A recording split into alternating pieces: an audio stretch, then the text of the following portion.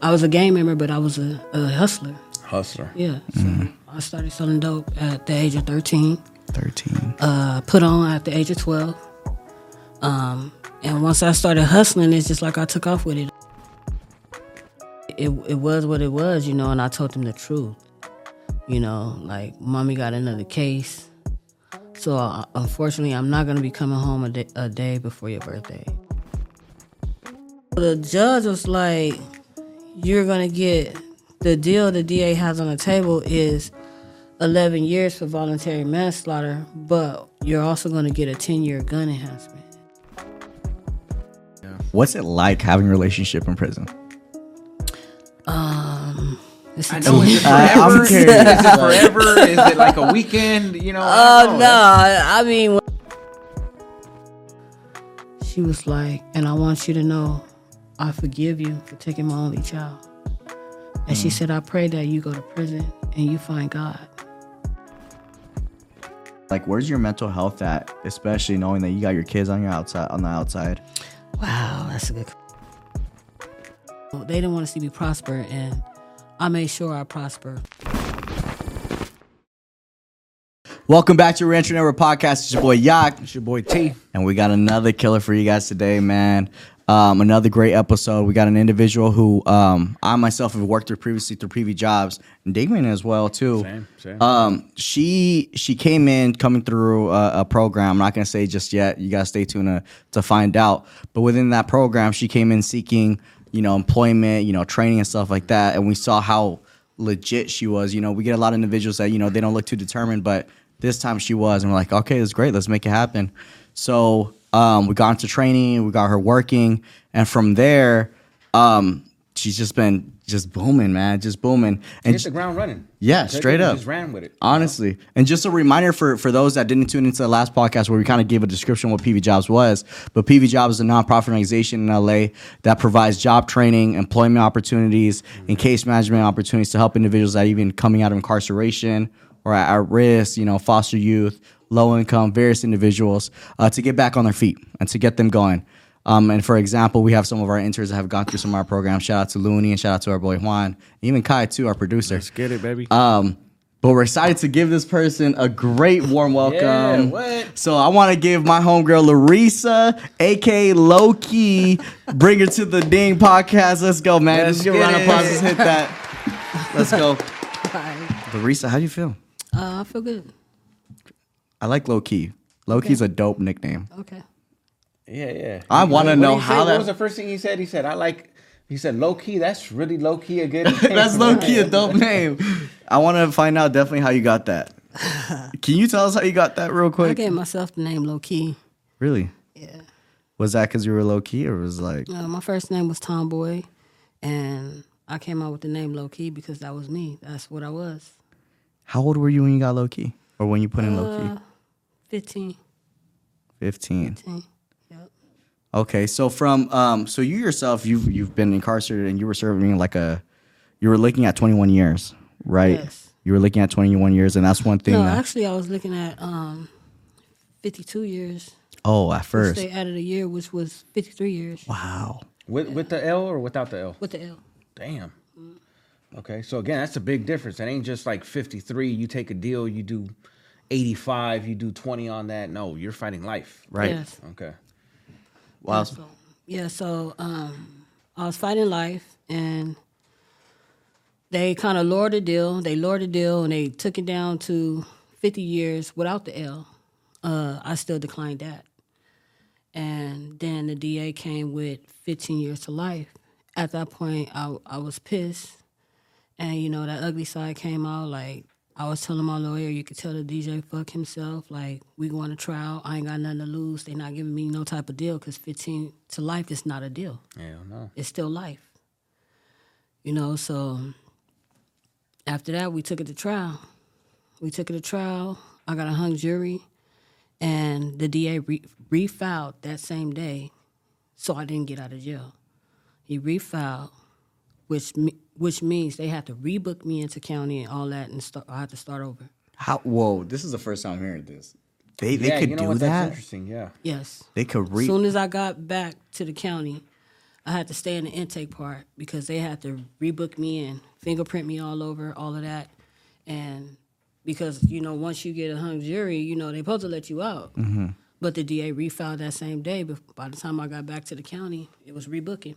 Damn. So it more so sounds like kind of like bad timing in a way, or is it like bad timing that all that happened on the same day and then she got? Yeah, no, I think that's pretty standard. That's one of the biggest misconceptions that we have when you're going through the system, right? How many times have you heard you get a hung jury, you go home, that's it, closed case, they didn't have enough evidence or whatever. But I've heard it more often than not.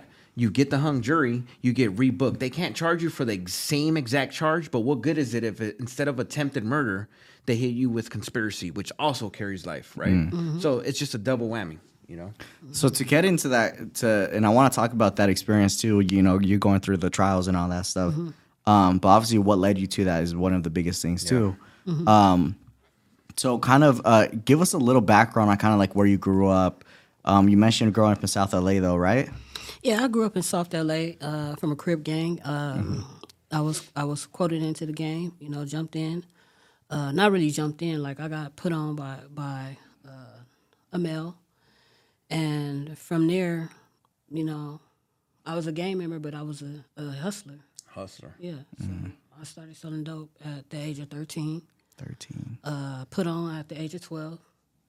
And once I started hustling, it's just like I took off with it. I was a kid that liked to play video games, buy candies, buy my friends burgers, buy bikes, fix them up, hook them up. Like, I did kid things, but I hustled. I sold drugs, You hit the candy house and all that?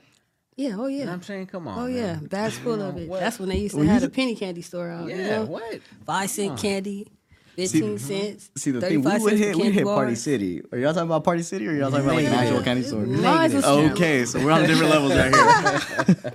But one thing that interests me, okay, when you say put on though, to kind of clarify, put on is so you didn't say jump in. So put on means what exactly? Getting put on. You fight. We had about 4 fights, and I was not a quitter. Even though I kept getting knocked down, I kept getting back up fighting. 12 years old though. Yeah. No, I was 13. 13. So what separates jump in from put on if they're because I'm assuming Jump in is when you getting put on by multiple people. I didn't get put on by multiple people. I got put on by a guy. Gotcha. I didn't even know So that it just was. means you're just running a fade back to back to back. Yeah. Probably with different Yeah, just people. running fresh Got people. it. You get tired. It's a Absolutely. way to. Yeah. Wow, so you're 12 years old when this is happening. So at 13, so I'm guessing you got the game from like hustling. I'm assuming, and you tell me if I'm wrong. You got the Started game. off with marijuana, because I found a bag of marijuana, and I guess each bag in there was $5 at the time, $5 bag of weed. I was told what it was, and when I tried to give it to one of the bigger older homies, he said, "No, you found it. It's yours." So he told me, each one is for $5, like sell them. So I started taking them to school, and I started selling them. And after that, I found a balled up paper bag. It had dope in it. And I took it to the same person, and he was like, "It's yours." And he went in there, he chopped it up, and he told me how to sell it. He told me every piece was a nickel. He cut it up into all nickels, and I started selling dope from there. And then when I seen how much money I was making off of it, I took off with it. So it became an addiction over time. At that age, what was Pops and Mom saying about that though? They didn't know. They didn't know. You kept it from them. Nah, I'm they didn't tripping know. on how you just found a bag though. Like To like, be how you honest, let find me a tell you bag? about the second. Well, I really found the bag of weed. I'm gonna tell you that. But when the cops Second was part. coming, Where'd I you was, find that? Like, where'd you find the bag of weed? It was just in a paper bag. I ain't gonna lie. I used to watch the game members throw their stuff when they running from the cops or whatever. Oh. And if they didn't pick it right up, I roll by on my bike, sweep it up like that. Wow. I found it, and I really didn't find it. And I watched them throw it, and I picked it up. But when I thought I was doing a good deed by taking it to him, maybe somebody would claim it. But then when the homie said it's yours, I just ran with that. Oh, fuck it. It's mine. Damn, you were smart to be even like having that kind of strategy to. Shoot, at them days, we used to run out of food and stuff like that in my house. So, I did anything to, stay above water. Like shit, some of that stuff that I sold, I was feeding my siblings. It's a lot of us. Like, I'll go get extra food or burgers or whatever, chicken. Like, we'll be eating off that. some time, some whatever, some shit down the block. How many? You had 9 siblings, if I'm not mistaken. I do have 9 siblings. 9 one siblings. deceased. Damn.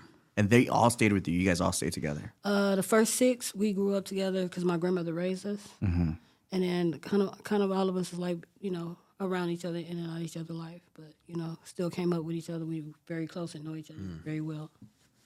So you kind of already touched on the experience. So you had income wasn't really like a thing that you had going on with your family. It was a struggle. We used to day by run day. out of food and stuff like that, and that's just one of the biggest things to me. We had the things that we wanted, like name brand clothes and stuff like that. Like we were spoiled and stuff, but at end of the month come, we ran out of food. And the month was like the hardest time in our house. What's that experience like? Knowing you don't have anything to eat. You already mentioned. I mean, it's not completely like nothing to eat. I mean, it was like some bread in there. My grandmother used to like to make her sugar biscuits. We loved those, and it was like we used to put butter on our bread, sugar on top, like whatever was in there. We try to put it together and make it do what it do.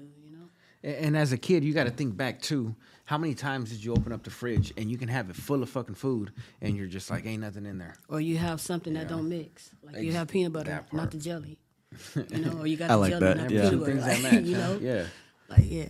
You know what's odd, real quick? Like a mix that I had when I would come home from school when I was like, in elementary school. Don't judge me.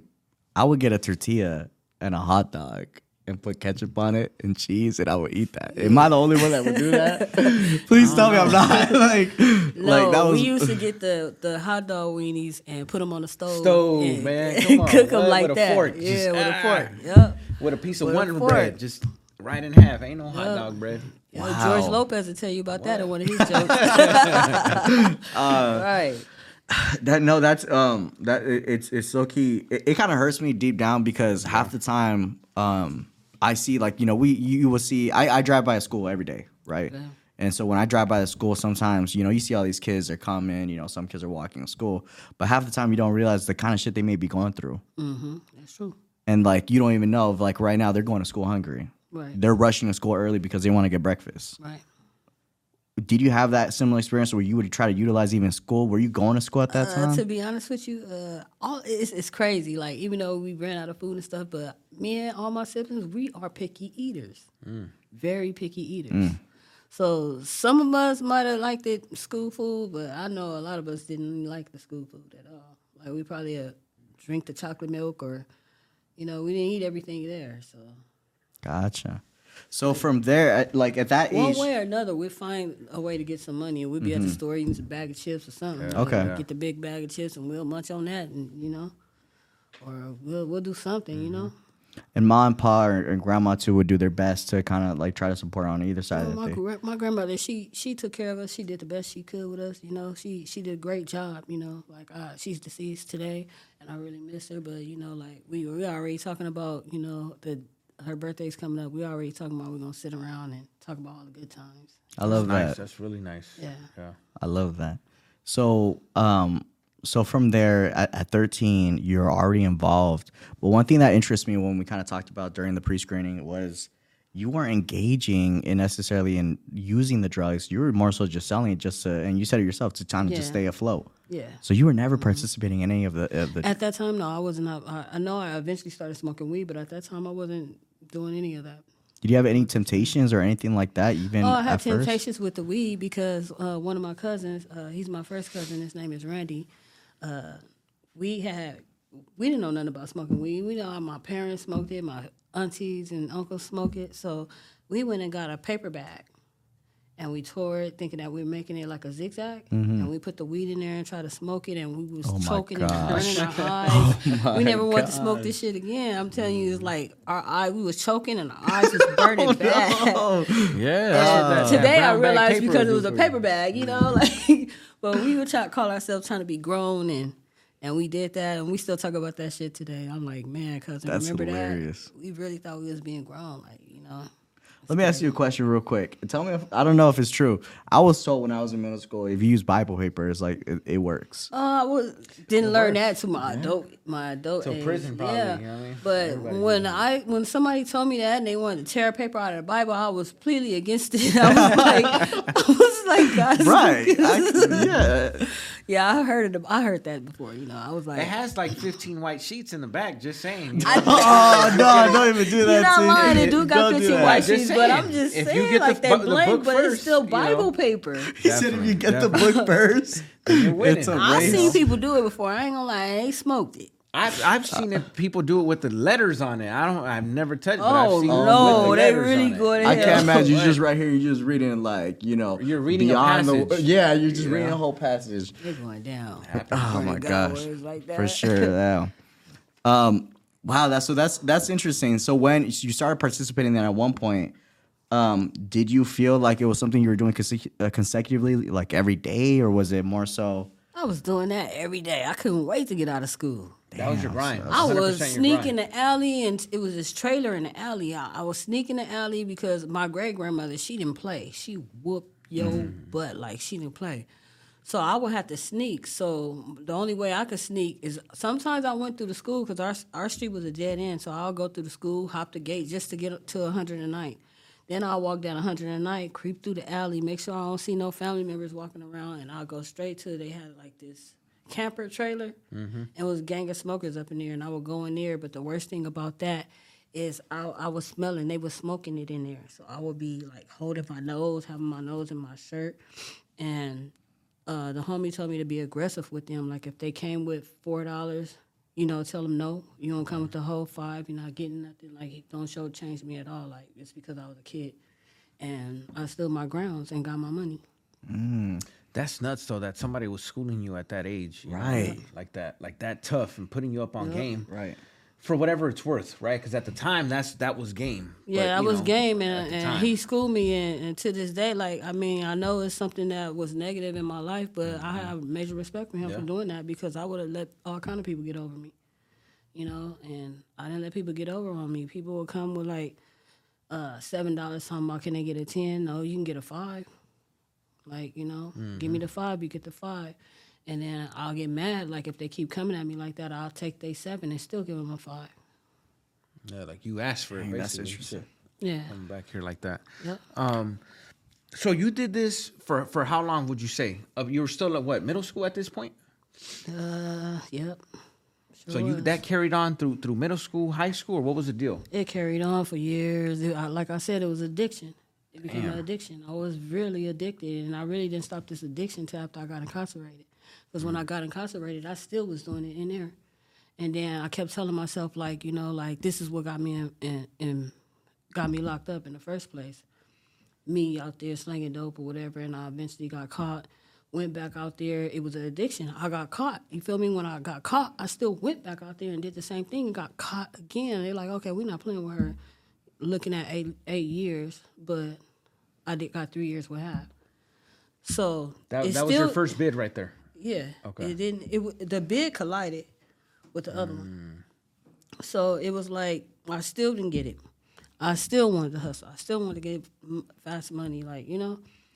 So when I went to prison, I was doing the same thing. I started selling tobacco, From tobacco became, drugs, and I was just getting my money. And then I got ready to transfer to another prison. But I started, talking to myself. These are the times where I really started talking to myself, like looking in the mirror type of thing. Yeah. Because my kids, they started getting to me. They was ready for me to come home. I was getting close, and I was like, I can't go back out here with this same lifestyle. Mm-hmm. I can't. I was like, if I go back out here with the same lifestyle, I'm not going to make it, So I started doing this mirror talk thing. It started working, So by the time I got to the other prison, I was still like, in the mix, drinking a little bit because, they have alcohol and everything. You can make it in prison or whatever. I was drinking a little bit. Real quick to clarify, when you're saying when you got to prison, is this the longer sentence that you had? The longer? Yeah, I was in the longer system. So this is the one you're talking about right now. It's the longer one. Dang, okay, so I want to touch on that. Okay. I definitely want to touch on that at one point. But for sure, I want to kind of get to what got you to the first sentence, the first The first small one. Selling dope. So it was just downtown, on the block, on the streets. What happened? Like it was just a easy day and. It's fast down there. I make $1,000 in 1 hour. What? Yeah. Like serving on Skid Row type of deal? On Skid Row. Damn. Even at that, what year was this? Even at those times? 2004, Skid Row was still that bad? 2005, 2003. Oh, man. I didn't even know about Skid Row at that time. Damn. Man. And you're there, what, like I'll be morning there, till day? Morning till night? I mean? No, I wouldn't be greedy with it because I didn't want to get caught up. So I knew the times the cops came out, the jump out boys came out. I didn't go out there at them times. And when I did go down there, I stayed down there an hour, make that 1,000, and I left. And I may go back down there at nighttime. And at nighttime, we have more help from the smokers because they're on the streets. When they say heads up, that means watch your back. We don't know if there's the police or what coming. And they see headlights coming, they be like, heads up, you know. And they'll heads up coming from town, heads up coming from Crocker, they let you know. So, you know, we basically, like, was kind of having their help at nighttime. But, you know, I went down there at a time because one of my homies got out of jail and he really needed some money. Mm-hmm. So we went and, you know, he got fronted some sacks and I tried to take him down there to get some fast money, knowing I just left him down there. Yeah. Not thinking, just trying to help him out and got caught up. That's what happened. So first bid, you didn't necessarily have to go to the whole juvenile hall back and forth type of deal. I never did juvenile hall. Okay. I started going to prison into or jail. County probably, right? To my adult age. Okay. I actually was 18, but I did 3 days in there when I was 18. 3 days in there and I got out. Now, when you were doing this, did you have your kids already? Yes, I did. So you had your kids at how old? When I started, I had my kids through the longer sentence. Interesting. Yeah. Okay. I had them, you know, with the short one too, but the county stuff, I didn't have them. So you had how many children during the short one? I got 2 daughters. You got 2 daughters, and I'm assuming you had one of them during the short, and then you had another one when you got the long one. No, or am I confused? Both my kids, they 2 years apart. Gotcha. Okay. Yeah. So you got busted. You do the little county bid for slanging or whatever. Yeah, and I had them at the time because that time at this time I was living a hard life. I was staying in the kitchenette. I moved out here by LAX because I wanted my kids, because, you know, ghetto schools are not cool. You know, I mean, you know, we grow up from that area, and these ghetto schools, they really don't be teaching our kids. And my youngest daughter started fighting, so she wasn't doing nothing but fighting in school. And I mean, she was in 3rd grade, ran up on 6th graders, you know, so that was like... 3rd grade on 6th grade? Yeah, she was in 3rd grade, ran up on 6th graders. Like, she got bullied one time, and one of my little sisters took up there and made her fight her bully, which was in the 6th grade. And after that, she didn't let nobody bully her. They said something crazy to her. She'd catch them later.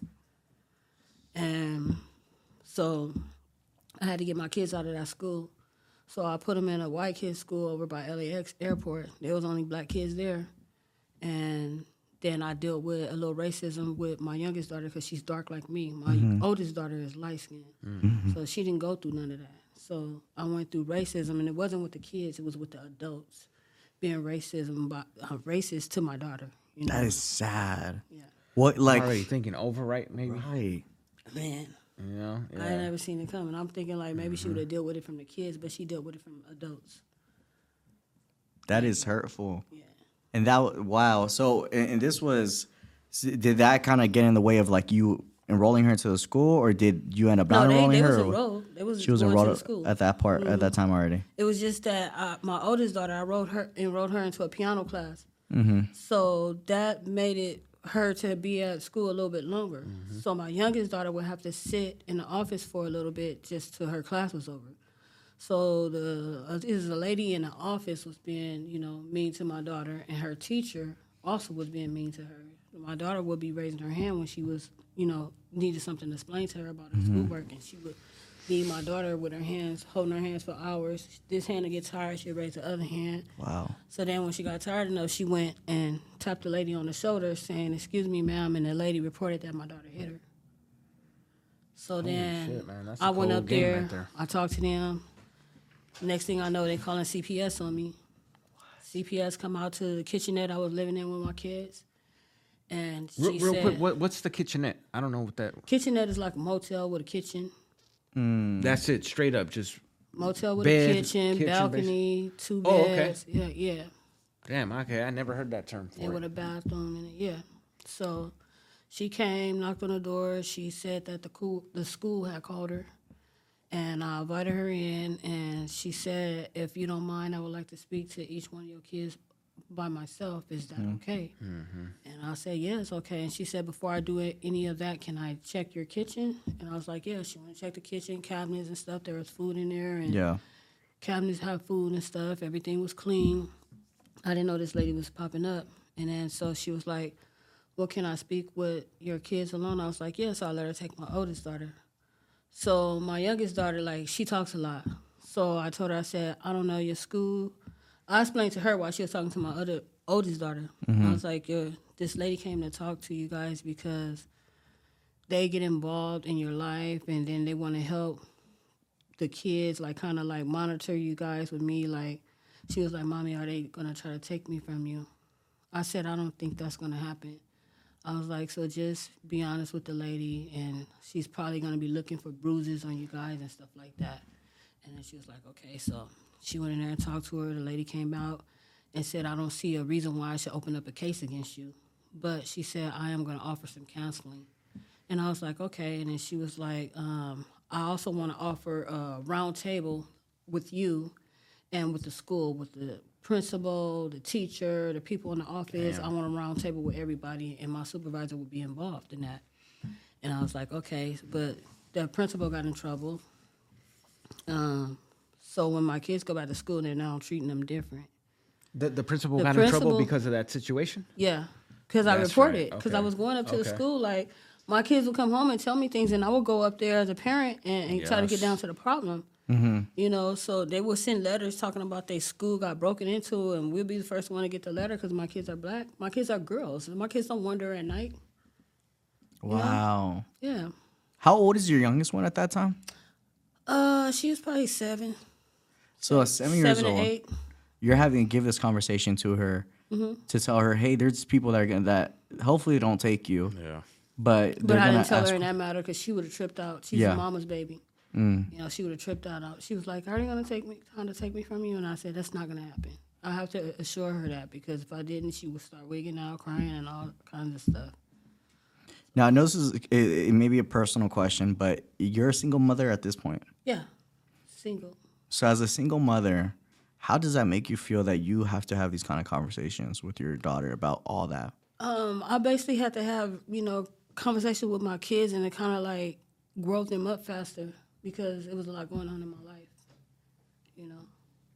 And a conversation like that, they had to know because that's what happens like in minority places and stuff, Yeah, no. I 100% agree. My brother and I, we got same thing. We got sent out to another school in Marina Del Rey, and same thing. We would have to go through it, just walking through those neighborhoods. People just looking at us and shit, like closing their doors, thinking like, "What the fuck? We ain't doing not a damn thing. We're just walking home." Right. That's a fucking. It's a crazy conversation to have, and it sucks that we have to put our kids through that. You know? Right.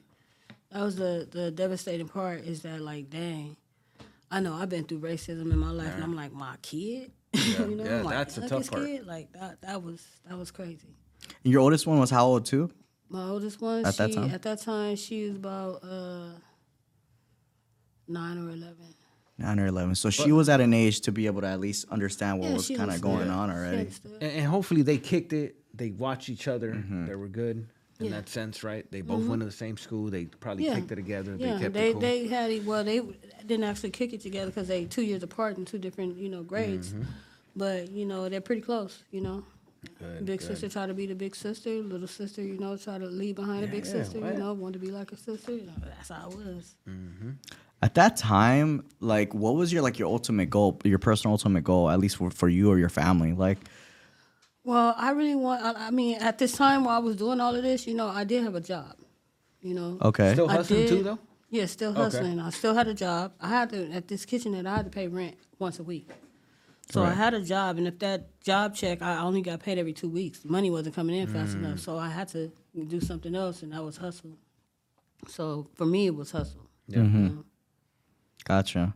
So then from there, that was how many years prior to you being incarcerated your first time? That was Sure, we're getting pretty close because I was living in that kitchenette when I got incarcerated.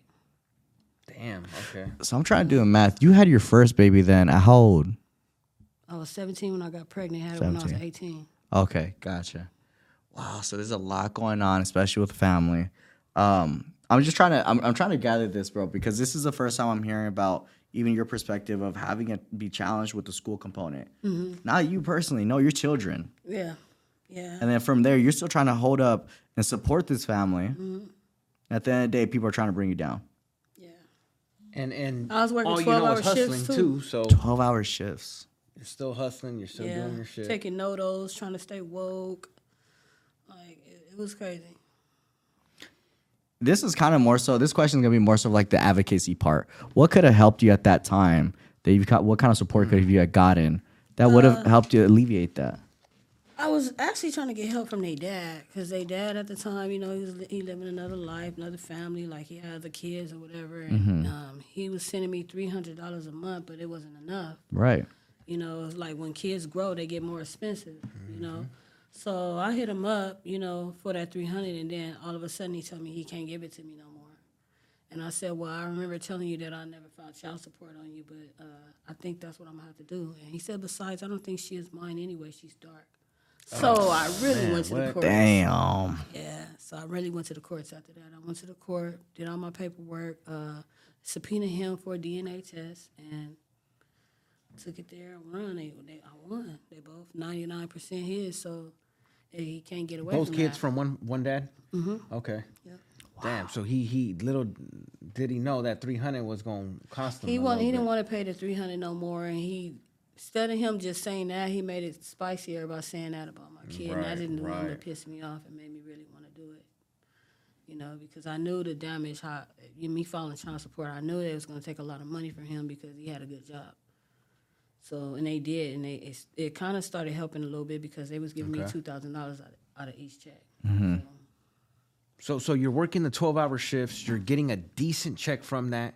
You got a little side hustle going on. Mm-hmm. Now you go to this court thing with Pops, right, with the girls' dad. Mm-hmm. You get a little bit of income from that. Was that not enough? What ends up happening there where you weren't situated yet? It wasn't enough because, you know, I have to shop for the kids. Got to buy food for the kids. I have to pay rent once a week, you know, so that ate that up real fast. Easy. That rent was like $400 and something a week. Yeah. So, you know, that it wasn't enough, you know. And 2 kids. I know, you know what I mean? 2 kids, not 1, but 2. So double the expense. Whatever you spend on one, same thing mimicked for the other one. Yeah. You know? Mm-hmm.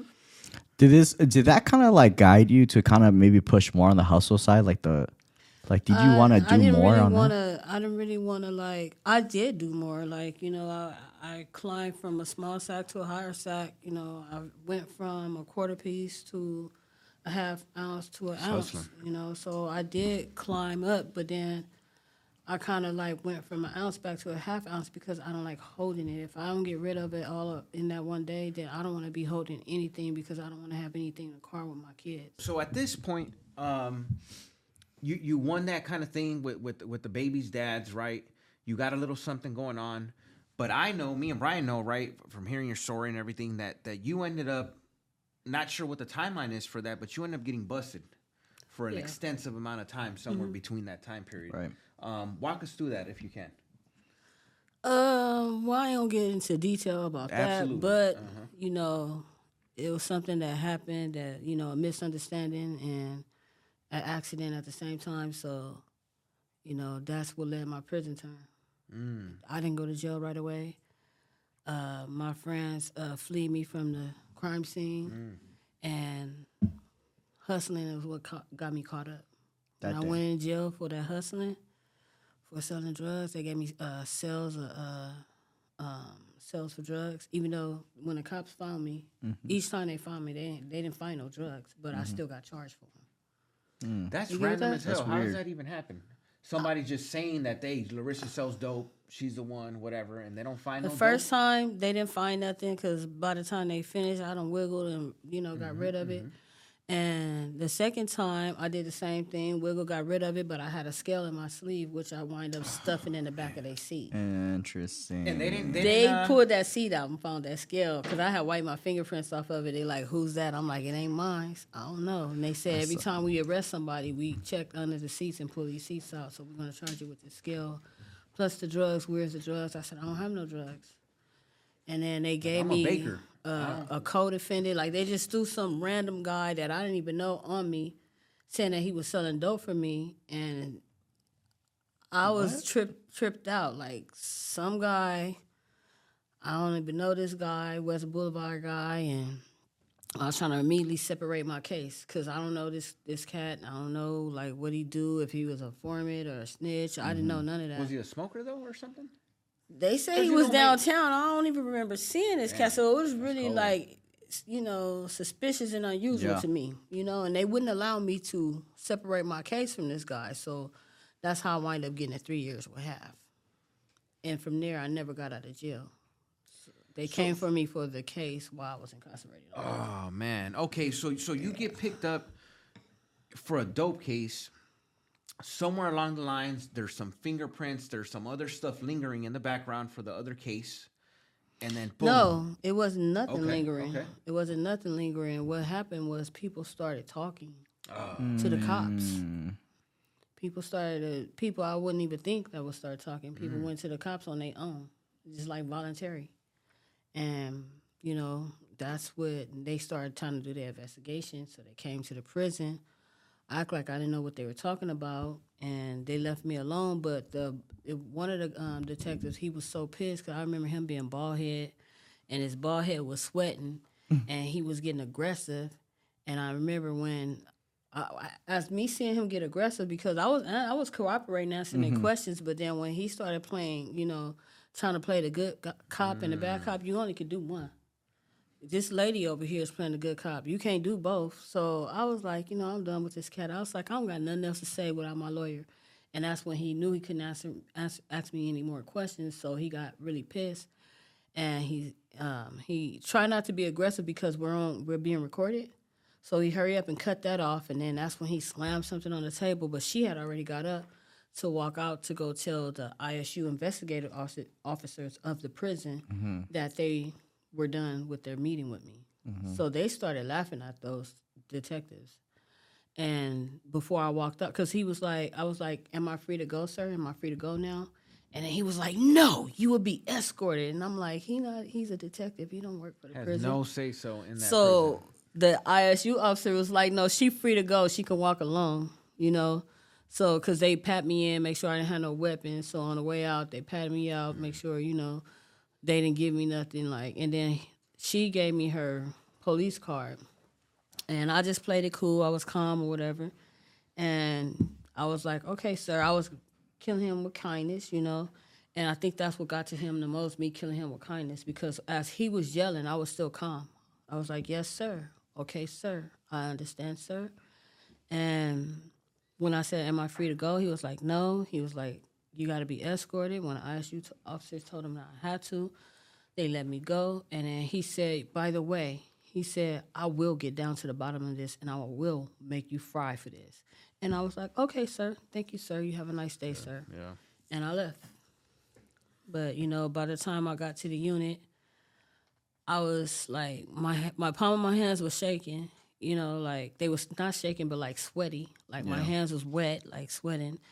And I went straight to the phone, and I called my Uncle Lionel. I told him what was going on, and he was telling me that I should have let him bail me out, but my bail was $2 million. And I was like, he really was going to put up his house and all of that. Like, I'm like, $2 million? Like, what?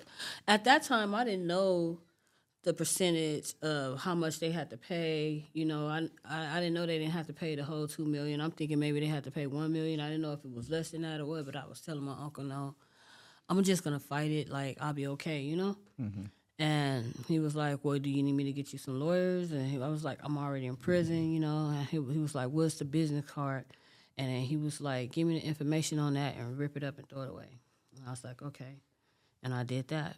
And he was like, I'm going to take care of this part right here. And he was like, because I don't think that was their rights to come down there and question you like that. And he was like, it's a whole politic thing with, by you already having your lawyers and, things that they could have did in a different manner or whatever. I didn't understand it because I never been in that situation before. So at that time, were you already done with a 3.5? At that time, did they show up at the end? No, I was there because I was getting ready to get out, and then So he you were said, almost done with that. Yeah, bid. he said we will be sending you a subpoena to go to court. Wow. And I was like, okay, sir. So I remember telling my daughter that I would be there a day before her birthday. But that came up, so that plan went out the door to be there. So now I have to figure out how, my daughter's going to accept me telling her because I didn't sugarcoat shit with my kids. Yeah, it was what it was, and I told them the truth. Like, mommy got another case. So, unfortunately, I'm not going to be coming home a day before your birthday. Wow. And that's hurtful for them, and it hurted me to tell her that, So, but I was fortunately, their dad stepped up when I got incarcerated. He stepped up to the plate and made sure he came and cared for his kids while I was incarcerated. So that was the best part, them being with the other parent. That's what I'd rather them to be than with a family member, because I know, you're going to get that love from your parent, Right. So when my family was telling me they wanted to get the kids, I already had my mind made up before I even talked to him. I said, no, they dad going to step up to the plate. I was sure of that. And you knew he had their best interests and everything. Yeah. You're like, cool. Yeah, let him he go was with already Pops. raising 6 of his boys because he has a lot of kids too. He has 10. 6 boys, man. Yeah, he had 6 Wow. boys he was already raising. So my daughters was, he got other daughters, but my daughters are the only one he raised. So, yeah, he did step up to the plate. He did a good job. When those detectives showed up, what did they tell you were fighting? They didn't tell me I was fighting anything. They told me that they was questioning me about, what happened. And I was like, I don't know. At that point, I don't know what you're talking I don't about, know. right? Yeah, I don't know. They were bringing up names that I didn't know. And when they brought up government names, I knew these people because we worked at the same company, a security company for Universal Filming. Oh, shit, okay. And I guess he would say a name, but he said a nickname first, and I was like, I don't know who that is. And then he said a government name. I knew who that was because I worked with this person. So I was like, yeah, I know that person. And then he tried to make it like I was lying. He was like, I just asked you. You said you didn't know this person. Whoop, whoop. And I said, no, you didn't, sir. I said, you said a nickname. Now you're saying a government name, somebody name that I know that have relieved me from my post before. And then he argued it out to his partner, had to tell him that you did. You said a nickname first, and now you're saying a government name. She had to correct him because he was going off. Damn. So whatever that charge was, you knew though that it was a big deal and it was a lot of time at that point? I knew it was a big deal for sure. Okay. But I don't know. I just stood my grounds. Yeah, no, absolutely. Yeah, because I'm thinking more along the lines of like, you get popped for whatever, serving or whatever. They give you 3.5. You're about to go home. You start hitting everybody up, giving the TV away. I ain't hit nobody up. I just hit my kids. Oh, up. you hit the The only one person yeah. people I wanted to Which see, is the way like, it should be done. man, I want to see my kids. You feel me? Like, Man. we stayed corresponding the whole time. Like, I practically raised them while I was locked up. Like, I was on my kid's dad. Like, been no another woman tell my daughter none, because my youngest daughter gonna tell me everything in detail and everything. So you better keep it right. And yeah, he did that. Like, I had one incident, and that one incident, he cleared it up real good and never happened again. Like, and then my daughter didn't speak to that chick for like 2 years. I was like, these kids, they hold grudges. Like, they ain't playing with their mom. You feel me? Real stuff. They was not playing about me. Yeah. So. No, that's lovely. That's lovely. Yeah, because I'm telling you, I'm thinking along the like, damn, you about to get out. Then they hit you with this bullshit. Yeah. You still don't know what it is, but you know it's something crazy. Yeah, my left eye started twitching when it got close to me to get out, so I knew it was coming. You You knew what was coming. I knew the court date was coming. Really? Yeah, it got close to me getting out. I think I want to say it was like a week or two before. I want to say the last week or something like that. I was getting ready to get out. and that ducket came under the door saying, "Take out your braids, no braids." Like, Said ducket? out to court ducket. You get that slide under your cell door. It's like wham, like a slap in the face. So real quick, you want to explain what a Yeah, ducket a is? ducket. I need some clarification. Yeah, a ducket is anything where from you to go across the prison to medical to the infirmary, a ducket to go to class. It's like a hall pass. A ducket to get transferred out the court because you got to go behind work change to walk to R&R. To get to R&R where they change you out in some different clothes or muumuu dress, and you get on the bus in shackles. What is that? I never heard that. What's a muumuu dress? A muumuu is a polka dot. What is another name for muumuu? So that's what the ladies get when they get released? Yeah. Oh, man. Like well, now they changed it. Like, you have a choice whether you want to wear a muumuu or, like, AR clothes, the oranges. And all that came when transgenders and all that stuff came around and stuff. So they give you that respect to let you choose what you want to wear. Okay. Damn. We'll definitely touch on that. I didn't have no idea that was they do that now. Because my choice was shirt and pants, and that's what they let me parole in. Like, if you pick up a dress, that's what you want. She like, what's your size? She already knew. I didn't want to put on no dress because she asked me, Mom, what's your size? I'm like, yeah, 1X. Yep, so... Damn, and you get hit with that fucking ducket, huh? Man, I get hit with the ducket, so I'm like, damn. But, I was like, man, I knew it was coming. I was like, but whatever, I got to go fight this battle. Only God got me on this one. Mm-hmm. So, I went out to county and got booked in. Oh, because you start basically all over from scratch. Yeah, I went to prison. They transferred me to the county.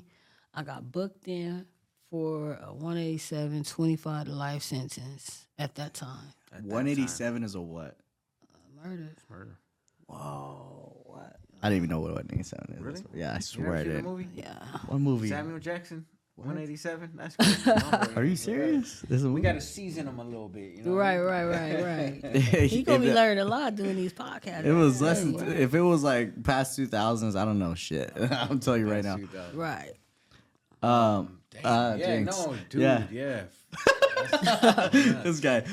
So you really didn't get any time in between. You really just got hit back to back like that. Yeah, I didn't get no time in between. That's why when I say I got locked up at 2005 because I never see the day of light again after that. You feel me? So it was what to life? How? It was 25 to life. 25 to life. What they booked me under.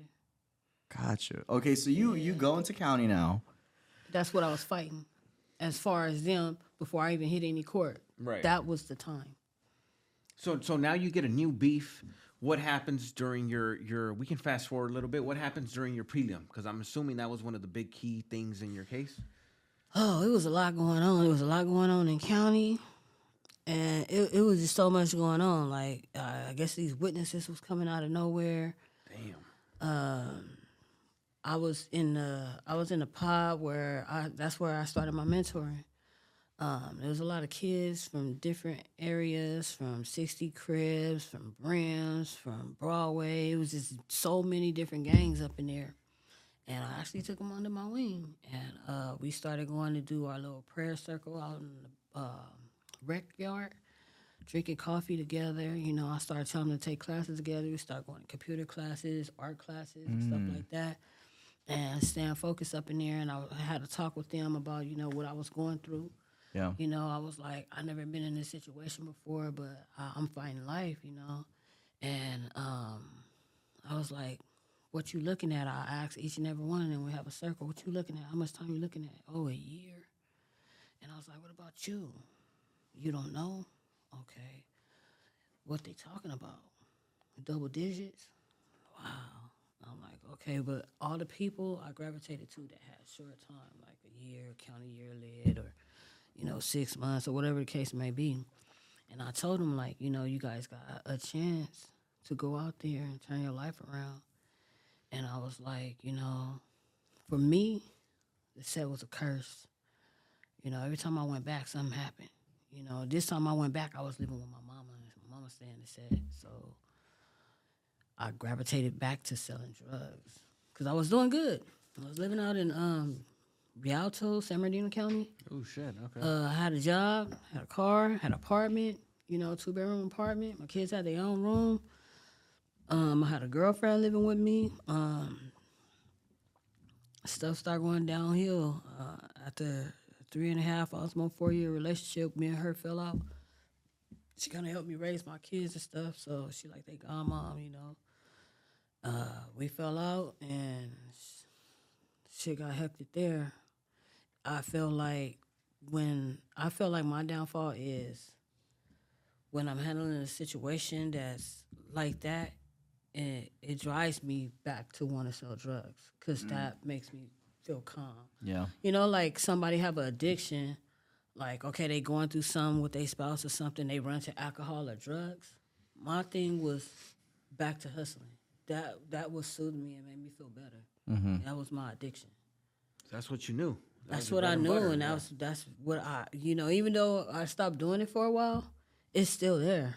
Like, like immediately when I went out, I'm like, let me walk around the corner because I knew some hustlers, Hey, what can I get a woo? All right, you can help me? All right. Go get it. And I see smokers around like, hey, I got that shit. Good shit. So holler at me. When they see me, I was like, never knock on my door. My family's there. Never come to my door. If you see me outside, it's all good. And that's how I started back. Mm-hmm. Selling drugs and shit, in there though, when they would, they were listening to me, they were looking up to me, So when static came, if nobody was joining our circle and they was on the outside trying to be negative, or if they got into it with anybody, I took all their fades. So in Linwood, I'm assuming, right? Had it been Linwood? Yeah. Or no? Or Yep. was this in Dino? Linwood. Okay, Linwood. You got to run fades. You got to do all that. Yep. Same program, same get down. So you're saying you had the healing circles going on. You had all these things, and I'm assuming that they looked up to you because you were there from prison. You're coming down. I was there from prison, but I also was trying to, guide them in a different direction because I didn't want to see them coming back because some people in my circles, they were fighting, big time, like 33 years, 10 years. It was anywhere from 10 years and up, Okay. And some of those times, some of them numbers had L's on them, so that they were fighting, Some was way up in the digits, like 40, but, it came down, they brought it down, so. So you're surrounded by a bunch of people that were serving some real time. Yeah. And you yourself were serving some real and time. a lot of them was babies. One thing I want to bring up was your experience with one girl you talked to me about, where you talked to her, you asked her, or you give her like a talk, like a pep talk, like, hey, like, it's not worth it, etc. You end up seeing her again later on in the system. Oh, yeah. My little homegirl, Suave. But, Suave? No, her name not Suave. It's something like high, but like, yeah, that's fire though. Yeah. Yeah. I'm not gonna lie. Yeah, she mixed, she Mexican and black, But yeah, she, me and her was close. Like she was a part of that mentor, and she was mentoring with me, But I also was mentoring her because we was from the same era, we was from the same set, just different streets. But she, was having that same downfall. She go back to the set, something happened, she go to jail, So I told her, she had a girlfriend and stuff. I'm like, once you get your girlfriend, move out, once y'all get some jobs, move into an apartment together and live life. Like, I know, you got a parent that live over there or whatever, just try to do something different because, every time we go back, something happened. And the more we keep coming back to jail, the higher the time it's going to get. And I was like, we might not even make it. We might wind up shot dead somewhere. You never know. Like, anything can happen. Like, so I was like, man, I'm telling you, I don't want to see you in here no more. Do the best you can out there and just keep going, experience things you never experienced before. Go travel, go do something. Like, you got a girlfriend, I do shit together, you know? But I seen her a few years later. Upstate? Yeah, she came to prison. She got out, did good for a while, but she came to prison. I seen her, I'm like, whoa. Damn. What happened, man? Like, Yeah. why you here? But unfortunately, when she came, she didn't really have that much time. She had a few months to do in prison, and she was going to be out. And she was like, I know. I said, let me just ask you one thing. What happened? How you get here? She said, I went back. I said, I told you, it's a curse. That's the answer right there. Yeah, she said she went back. So, all I could do is, like, I said, well, you know what we used to do all the time? And she was like, yeah, I've been praying, I've been on my toes, And she had one incident up there, and after that, it was cool. She went home, and I ain't seen her again or heard from her. So I assume she's doing good. Yeah, it was a good thing. Shout out to whoever it is. Yeah, Hopefully she sees us like, yo, that's Lorisa. What the fuck? Yeah, that'd she be probably crazy. gonna say LowKey though. That's LowKey. Lorisa, I'm sorry. Right. So going through this time, like, you're in there, you're already, like, what you're saying is you're already mentoring, you're already trying to help individuals out. Now when you get into that, when you're doing your time, what kind of experiences are you having? Like, where's your mental health at, especially knowing that you got your kids on the outside? Wow, that's a good question. My mental health was screwed up, but in front of them, I held it together. But my mind was so fucked up, dude. Like, I didn't know what to do. The only thing I knew was just to turn to God, because that's the only thing that could help me in my situation. So at times, like, you know how, like, you just think so much, like, your mind's spinning and it's just anxieties, So I couldn't handle it. Like, I felt like I was going nuts. But, like, like, the only thing I couldn't change in front of them was, like, my facial expressions.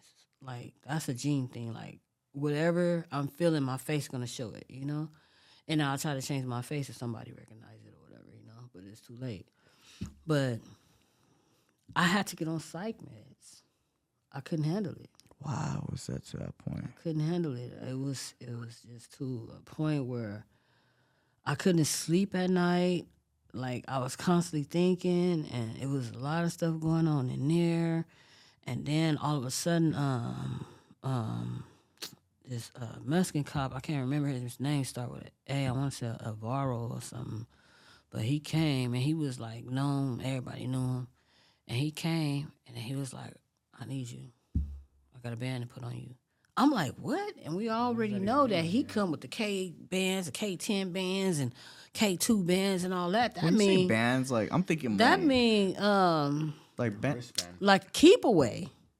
what? Like, you got to be a keep away from another inmate. So I'm like, what the fuck? Like, what I need a band for? I said, man, I've been in this pot almost going on a year, and you want to put a band on me? I said, I've been doing good, Mr. Alvaro. He was like, it ain't you. He said, you starting to get too many witnesses up in here. I'm like, what? He was like, you got one next door in the pod next door. You got one on the other side, because it's 3,800 and 3,700. You got one on 36 and 3,500 side. I'm like, what? He was like, yeah. He was like, so for your own safety, we have to move you. And I did not want to move. And I'm like, man, I'm used to the deputies over here. I'm used to the inmates. And I'm like, a lot of my people had got out. Some of them were still in there, So I'm like, fuck. Like, I was mad because first they came the day before or 2 days before. They came and got this girl who we always used to have our visits together. Her parents and mom come with her son. My kid's father come with my two daughters, And we always sat right next to each other. So it's kind of like having our visits together, even though she doing her own thing, I'm doing my own thing. But we also went on the visit same day, same time. They took her first. And she was fighting a big sentence too. So when they took her, we was like tripped out, like, what happened? Why they take her? They didn't come for me. I'm like, damn, like, what the hell? I was like, so where I'm going? Where you transferring me to? He said, you going to a pod where they can keep more, Eyes on you? Eyes on me? And he was like, yeah, but it's also a safety thing. I said, so where I'm going? He was like, to the high power floor. I'm like, to the high power floor? It has to be high power. I'm like, what? I said, so I'm only going to program 23 hours a day? Hold on. What's the high power for? I'm like, I'm not going to be able to program It's for 23 wristbands, hours a day. basically. But guess what? He said, nah, you're going to be still in blues. You're going to get your program. Oh, okay. That's good. So it was a floor. It was a explain that. floor. It was a floor. It was a pod on that floor, on the high power floor, just one pod, and it was a small pod, and it was with we still had our blues on. It was like a regular dorm, like regular GP, but we was just up there. And then all the other pods around us was surrounded with people with orange on. Orange. So I used to be like, damn. So we used to slide books, different books under the door. We used to swap out books, swap out magazines and stuff like that, and like correspond with each other a little bit, shoot letters, and I didn't do none of that kite stuff, but I did the book things and the magazine things. You said kite? Yeah, kite, like a note, like people they call them kites up in there. You used to fold it like a little kite or whatever and slide it under the door. Like your conversations, like, hey, Back and forth. Can be anything. Yeah. and it's like, hey, how you doing? Good. Pass back. Yeah. Okay. But just to touch on this whole bracelet thing, basically you're categorized when you go in there. If you fight someone, that's basically, if they catch you, that's considered your enemy. So he's gonna wear a certain band color. You're gonna wear a certain band color. Your little wristband. So basically the way they keep track of you, they give you this band, plastic band with the barcode that you can't take off. So they have count time, they have whatever, right? Then they walk by and they fucking scan your ass, and now you're good. So they can't scan someone that you got into a fight with, so they're your keepaways. It's classifications, basically. This is trippy because this is a whole nother level of classification I've never heard of thus far. Yeah. So Lorisa ended up having to go high power. Being her case may be a little crazy, murders, or it could be witnesses. It could be a lot of things, right? So then they kind of try to keep you away from everybody else, and then they put you in oranges. That's normally the sign for at least the males. And then like powdered blues would be for people with mental health issues. And then you have browns, people with medical issues that got bit by the dog. It goes on and on and on. So you had powder blues? No, I had she dark had blues. mental health. Yeah, she had regular blues. Okay, whoa. I apologize. I'm like, so you had blues. I'm Dark assuming. blues, which is regular GP shit. Yeah. Oh my gosh, that's a lot. Okay, so you're confused then. You're confused at this time when you I got was in. confused, but when I got up there, I got used to it. I mean, the pod was really very smaller than the one I came from, and I think they had about probably about 8 cells or 10 cells in there. It was very small. A lot of that was still cell living. Yeah, it was still cell living. I was single celled. Because it wasn't very many. But I ran into an old girl that they took before. So that was cool. I was down there with somebody I knew. I guess I wind up protecting this pregnant girl from MS because all these other Mexican girls wanted to jump her. But being the fact that she was pregnant, I was like, nah, that's not going to happen. So that kind of, that happens, like, because that's a whole new, like, they were waiting for her to come out that cell. And she was upstairs, like, at the end. And you think you get a pass for being pregnant? I would assume so too. Nah, she wasn't getting no pass. No pass at all. I had to intervene in that because they look at me in like a respect for him. So I told them like, I'm not gonna let y'all do that to her. This girl got a life in her body. Like trying to get more time. That should take some fucking courage. That's murder and attempted murder right there with somebody carrying a baby. Period. That is. You fight them, it's a wrap. That's nuts. That's you would true. think they go to their own pod. Pregnant girls, no? Nah, they house with us. They just get special meals. Okay. That is interesting, and I think that makes sense. At least what you mentioned, they would go to their own pod and they got their own thing going on or whatever. Yeah, just pregnant. Yeah. Shit. So take us to basically the day that you got sentenced. What happens then? How'd you know that this was coming to an end and you were about to get hit with your time? Oh, wow. Well, the day I got sentenced, I thought I was getting sentenced to 11 years for voluntary manslaughter. Because they offered that deal or something? That was the deal. That was the deal. Okay. So I'm in a holding tank waiting, to go get sentenced. And then the lawyer comes to the cell and he tells me that the judge want to talk to me. So I'm like, why do the judge want to talk to me? So he was like, you still have your deal, but, something else came up. Oh, my God. So the judge was like, you're going to get the deal the DA has on the table is 11 years for voluntary manslaughter, but you're also going to get a 10-year gun enhancement. Damn. So you'll get a total of 21 years. And then he said, with 85%, he said, you'll get out and still have a life for yourself. Yeah, right. He was like, so that's what I was getting sentenced to. So called me in court an hour later. I was just crying because I didn't know what to do, but I said, I guess this is the blessing that God gave me because I prayed that I didn't get a life sentence, and here I am with 85%. That part. So I said, you know what, I'm going to go ahead and take this shit, and I was ready to go upstate. I was sick of the county already. Just closed in. I got up to 206 pounds. I was just big, and I needed to walk, exercise, do all that, and just move around. So I went into court.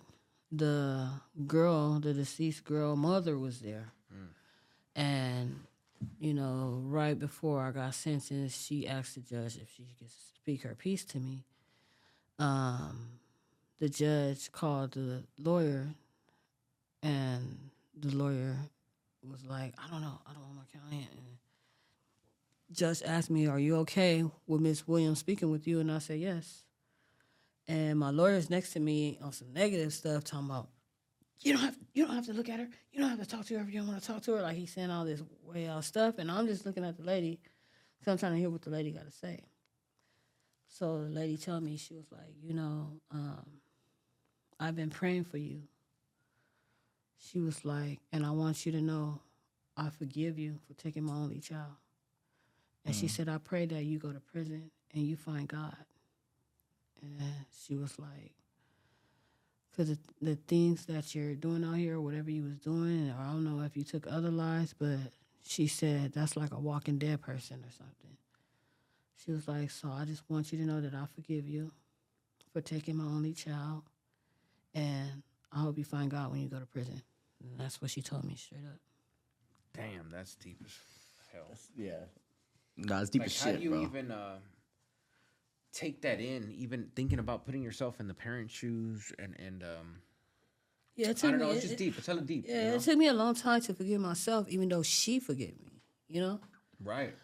I mean, I thought I would never forgive my own self, you feel me? But it took me a long time, Like, I couldn't believe it. Like, how could she forgive me, Her only child, But I wind up telling this story in prison, and I was going through some stuff in there because I could not forgive myself, and they said that I wasn't going to find peace until I did, So it eventually happened, but it didn't happen till like the end of my time when I got close to getting out, All the years I had never forgave myself doing all that time. But when it got close to me getting out, and I joined a woman advisory council, and I started have to be. Now I'm not just a mentor for a group of people. I'm a voice for the whole MA population. So they're counting on me, and it's only my whole team. It was just 6 of us that I have to be a voice for the whole prison. So I really had to change my perspectives on a lot of things, and I have to be open with a lot of people, whether it didn't matter what they was, EOP, you had to have patience for these people, and that's basically what I did. When you say MA population, what does that mean? The whole prison population. Really? Yes. Dang, that's a lot of... Not no units, not no, cells, certain cells, the whole population. The whole population. So after the mom of the victim speaks, do you feel like that helped you or not during the sentencing? No, at that time I still was in my emotions. It was a done about deal? the time, yeah. I was just in my emotions. Like, I accept what she said, and to be honest with you, I was in my emotions about the time. Like, I know she said what she said. A lot going on. Yeah. And it was a lot going on, but my emotions was still at the time because at that time I'm like thinking like, dang, this is how long I'm gonna be away from my daughters, you know, like so I was somewhere else. Another world. So they said, Like, what but I the judge did. say? I was there. I did listen to what she said, and I heard her, and I can hear her. I can hear them words. I can hear them over and over. Like I can hear her saying that. I can see her face, all the stuff. But I was in my emotion about my time. Right, I was just thinking like, dang, I'm gonna be locked up for this long. I'm not gonna see my kids for this long. Like, you know, what prison they gonna send me to? Because if I'm going to Chilla, like I know my family ain't driving that far. Like, you know, I'm thinking like I'm gonna have to figure out how I'm gonna get closer, you know, to home so I can get these visits from my family. Like, I'm already thinking about going in, running a positive program, you know, like people get time, all this time and stuff, they go in, right, don't give a damn, like they want to fight, like they don't care or give a fuck about nothing. So it's like they coming in swinging. Like, you know, me, I went in humble, but I didn't turn nothing down. I didn't turn no face down. I went in there humble. At first, I didn't care about, you know, fighting or whatever, but then I started peeping things out, and I was like, you know what? I'm going to start turning down face in front of the police. If somebody want to fight me in front of the police, they don't want to slide to the side, then they a coward. You know, so I was like, you know, I'm not into getting in trouble, catching no 115s. I'm trying to go home. So if you don't want to slide to the back and we can get down in the back, you talking about getting down right here in front of these cops, then I'm going to walk away from it. That's when I started to grow. You know, I really started to grow because, you know, you don't turn down nothing, you know. But I'm going to turn down these because I'm not getting no write-up from nobody. Yeah. You know, I'm trying to go home. I'm not trying, because when you get a write-up, you get extra time at a time. Because I did get about 250 extra days added just from catching 115s fighting and stuff. You know, because if somebody take off on you in front of the cops, What do you do? you ain't got nothing to lose. And that happened to me a couple times. And I'm not finna let nobody just take off on me. So. Isn't it frowned upon to take off in front of the cop, though? Yeah, a girl took off on me and missed, but I was already there. So, you know, so it was too late. Like, I was already running up on her. You know, so. But you know what? I'm so happy to hear that you knew, because you already had just finished a bid, technically, didn't go home, but you already kind of knew the mindset that you needed to have with this new sentence in order to get the fuck out sooner rather than people later. was tripping off of me. They was like, you doing your time like you don't have a lot of time. You know, some people go in there, they turn bitter, they turn ugly and, you know, aggressive. I still was humble. You feel me? Right. I still had peace. You feel me? Like, just the fact that God answered my prayers. Yeah, I got a lot of time, but guess what? I asked that man not to give me life, and he didn't. You feel me? So that was a deal that I made with God. So I was just stuck on the deal, like, okay, like, he gave me this deal to do this 21 years, and this is a deal between me and God, and this is how I'm going to do it. 21. 85? 85%. 85%. I did 17 off of it. Yep. 17 years. When and so how did you stay? This is 17 included with the first one. The first one. Yeah, 17 years I was in there. Which still is like fucking, you didn't get out at any point in time. So Right. It's like, No. you know, It's 17 consecutive years. at that point, right? 17 fucking years. So when you get up there, you already carry yourself a little different, and you're already up on game a little bit. You've been schooled Pretty a little much bit, when or you know get to the deal. prison, them people already up on game about you before you get there. So Way.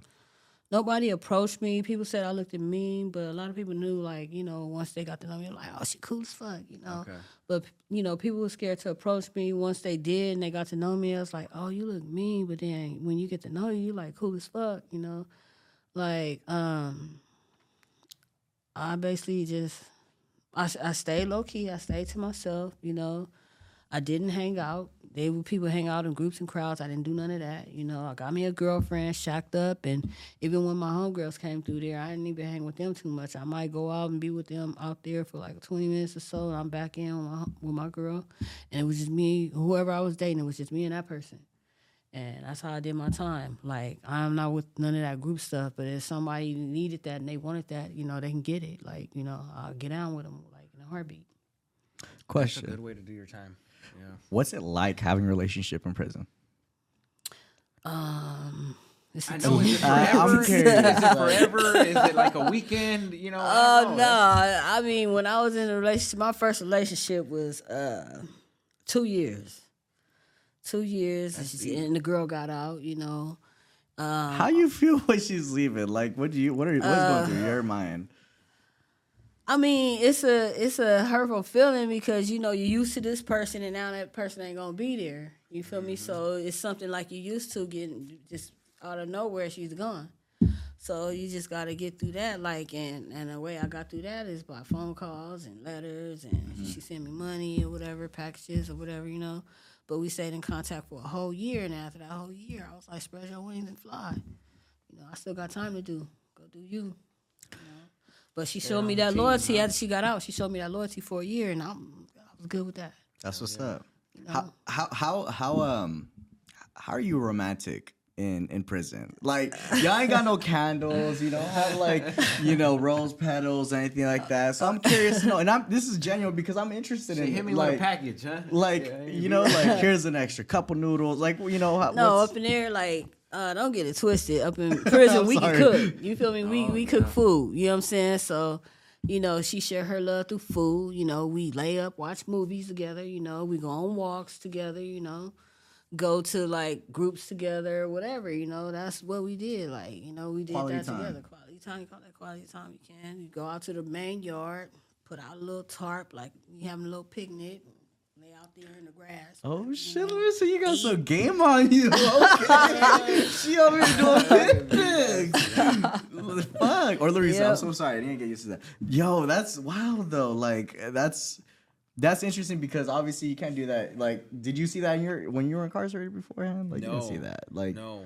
They actually have their own yards, that population. Okay. It is what it is, but I didn't even know that. We have our own yards too, but we got one big yard for all the small yards. It's called the main yard. The main yard. Yeah. So the different buildings go out to that. Everybody sees you can go out to the main yard. In the main yard, you get to see people from other yards that don't live on your yards. And then, or you can just stay on your little yard and hang with people on your little yard, because on the little yard, they got 4 dorms, 4 units. There's the 4 units with 4 halls of rooms. This is at Chowchilla? I was at Chowchilla doing my A yard on Chowchilla, and then I went to Valley State Prison. And that's another women's prison? Yeah, right across the street from, not too far from Chowchilla, yeah. Because for some reason, on the male side, all you ever hear is Chowchilla. You don't hear any other women's prison other than maybe CIW. Yeah, because the Chowchilla is more of a down south.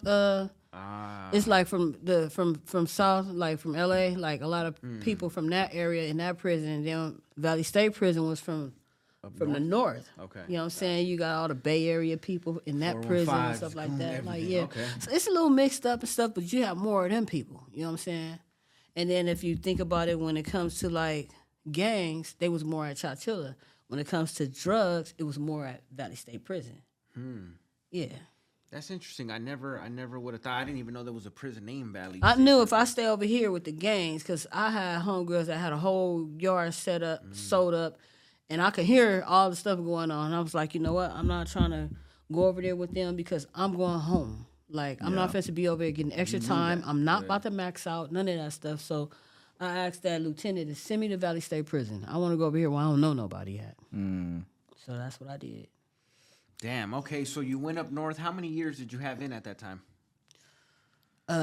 Shoot, I didn't have no years in. I did almost 10 months on AR because I had a lot of time. They made me stay over there like 8 months, I guess. Damn. On AR, so I did that, and then when it was time for me to choose if I wanted to stay there or go somewhere else, I chose Valley State Prison because I believed they wasn't gonna let me go to CIW. Because I had too much time. So I went for Valley State Prison. I said, from Valley State Prison, then I'm going to try to get down south and go to CIW. Gotcha. And that was the plan. That's what happened. That's what happened.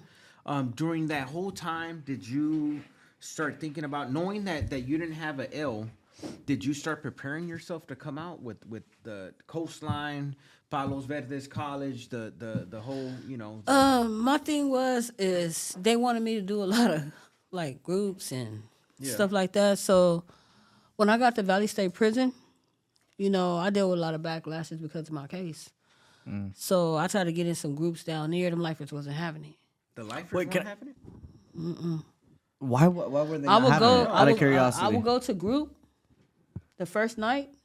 The next night I go, my name ain't on the list. And lifers was doing that. But because you were so fresh and they didn't believe that you were. I was so win it? fresh, and they knew the girl in my case okay. because she Got was you. like, Oh my she was a type of person that was in and out of prison, and I didn't know. This was my first time, so yeah, she had a reputation, a big reputation, and everybody knew her, stuff like that. So people was feeling kind of salty towards me. Yeah. If that's the case, and I'm sorry, but if that's the case, you weren't getting any kind of attraction in regards to like violent attraction, like people were trying to come at you? Oh yeah, I was getting death threats. Kites slide under the door, come out to the main yard. We gonna lock you, sock you, razor blade you, all of that. So my homegirls try to have a meeting, and I got my own mind. So when they say they're having a meeting, I'm not knowing it's about me. So when we go over there, I kind of be stuck. When I find out about me, it kind of pissed me off. You know? Mm-hmm. Oh, they talking about they want to get at you, like you gon' these people they talking about are two girls that testified on my case. Whoa. So I went through all this county time and ran up into them. They got even locked up in my pod, in a holding tank with me on the way going to court. Sometimes they would beat on the door, call the police. Tell the police that they was in there with me. They wasn't supposed to be in there with me because they were a witness against me, and it was just crazy. And I couldn't believe they were saying all this stuff. Like I had no intention on touching these people. And I'm not fenced to fight you or none of that because I'm in court. I'm about to go to trial. I'm not fenced to be going to the hole and going to court with whole clothes on. And I got to appear in front of the judge like that. And the judge know everything that go on with you while you incarcerated. So if you get in trouble, he already know before you come to court, and that look bad on you, and I'm getting ready to go to trial. So I'm like, I'm sitting in a corner, and I guess her friends are trying to tell her, like, because she was talking about me in the case, and I was just sitting there with my legs crossed, and they, like, kind of tell her, like, she back there, Finally, when the girl turned around and looked, her eyes got so big and she ran straight to the door, started beating on the door. Police came, took her out of there or whatever. But I'm like, we had all these encounters where I didn't do nothing to y'all when we was in the county. So what makes you think I'm gonna come to prison and do something to you? I'm not gonna do nothing to you here. Either go and live your life. But I opened up that door for them. If you feel that you need to get down with me, you can get down because I believe I would do that if somebody took my homegirl or for me or whatever. Every time I see you, it's on sight, But unfortunately, she tried to gather this entourage, had them sending me death threats, had me sending me kites. And, when you come out, they had this meeting. I said, I don't care what none of y'all talking about. I'm in here on my own number. I'm doing my own time. I already have to listen to what they tell me to do, when to wake up, when to eat. I don't need y'all telling me shit. I said, I'm an army by myself. I said, if they want to see me, I said, half of these bitches live on this yard. They walk past me every day. So when they see me, it's going to be on my time, not their time. They want me to come out there right now? I'm not going to come out there right now. I'm going to come out there on my own time, and I hope they be ready. Damn. Finally went out there by myself. And when I went out there, I'm looking around for the people who started this commotion. I walk up to the first girl, the one that beat on the door and was in the county. She really tall. And I walk up to her and I'm like, you talking all that shit and having these people sending me death threats. What's up now? I'm right here. I put up my pants and squared off on her like, you need that? You want that? You need that? I'm like, what's happening? And she was just standing there like she didn't want to fight. And I was scanning the yard. I looked around. I seen the other girl on the track walking around. So I walked out there, pulled my pants up a little bit more, and I'm like, she stopped like probably from this wall. And I was probably where that wall at. So she started tying up her shoes and stuff. She had real long dreads. She started wrapping it up. And when she walked down by me some, I said, what's up? You need that? And then she was like shaking her head, like she wasn't really responding. And then she was like, can I just ask you one question? I was like, you want to ask me a question or you need that? Like, what's happening? Like, I ain't here to waste my time. And then she was like, I didn't even come to court on you when you was getting ready, when you got your hung jury and you was about to take your case back to trial. She was like, I didn't come to court on you for a reason. Like I ain't trying to have no drama with you, but I just want to ask one question. And I was like, what? She was like, did you know her? I was like, did I know who? She was like, the girl in your case. I'm like, no, I didn't know her. And then when she just started walking, and when she started walking, she just screamed, ah! Like she just screamed. Like And for so, no reason, like just out of yell, nowhere, like, she just screamed cry for like from the help, top of her scream. lungs. Like she was like this, like she just started screaming. So Was she someone to this girl or something like that? yeah, they were close. They're all friends. Like the first one I walked up to, they were all together that night. That had happened. Except the one with the dress, she had walked around the corner, like somewhere, walking some girls to their car. But So you walk. The irony that you guys land together, Right. Jesus, you know. yeah. So you walked up to the first one because she. Well, they tried to. The first one, she tried to do some police stuff on me when we was on AR, and then she tried to do it again at VSP because she had the detective sent to my door, woke me up out of my sleep, had me come down to the little food table, sit right there, talk to him. He was like, "Okay." He was like, "So what are you here for?" That instantly irritated me because I'm in prison. So how do a detective come wake you up out your sleep in the cell, bring you downstairs to the table, and say, "What are you here for?" You already know my whole rundown. Like, come on, sir. For real. What the I'm hell? like, come on, sir. Don't play these games with me. I'm like, whatever you brought me down here, you woke me up out of my sleep, whatever you called me down here for, just shoot it to me straight. Because I'm like, I already know that you know what I'm in here for. I'm in prison. Come on, man. So he like, okay, so you just got done fighting the case. And then he was like, you know you got a witness here, right? I said, yeah, I know she here. Her name is Lorena Watson. I was like, what's the problem, though? And he was like, so she feel like you're going to try to harm her. I said, I said, look, sir, let me tell you something. I just came to prison. All I'm trying to do is start my time and do my time. That's all I want to do. I'm not worried about that girl. If I was worried about that girl, I could have got her when we was in the county so many times. I said, I'm not worried about her. I don't got no beef with her, none of that stuff. Like, you know, she testified, did what she did. I got my time. I'm in here, and this is what I'm trying to do. I'm not worried about her. He said, so are you willing to sign a non-enemy crimes? I was like, yes, sir. He brought it to me an hour later. I seen that her name was on there, but she hadn't signed yet, so I signed it, whatever.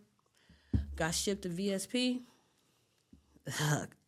2 months after I was there, she tried to pull the same thing on me. Like, after that whole little scenery on when I went out there to the yard and confronted her, embarrassed her or whatever, my counselor called me.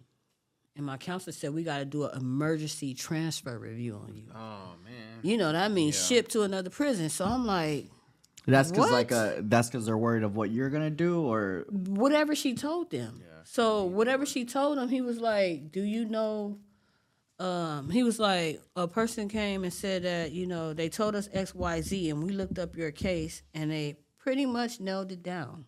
it makes sense. Like it makes sense. Like, we believe this person. Mm-hmm. So I was like, sir, I just went through the same thing on AR. I said, so if you look deeper into my C file, you'll see that me and this girl have a non-enemy chrono. So how can you have me emergency transfer review on me and ship me to another prison when she signed? Because I signed, so I know she signed.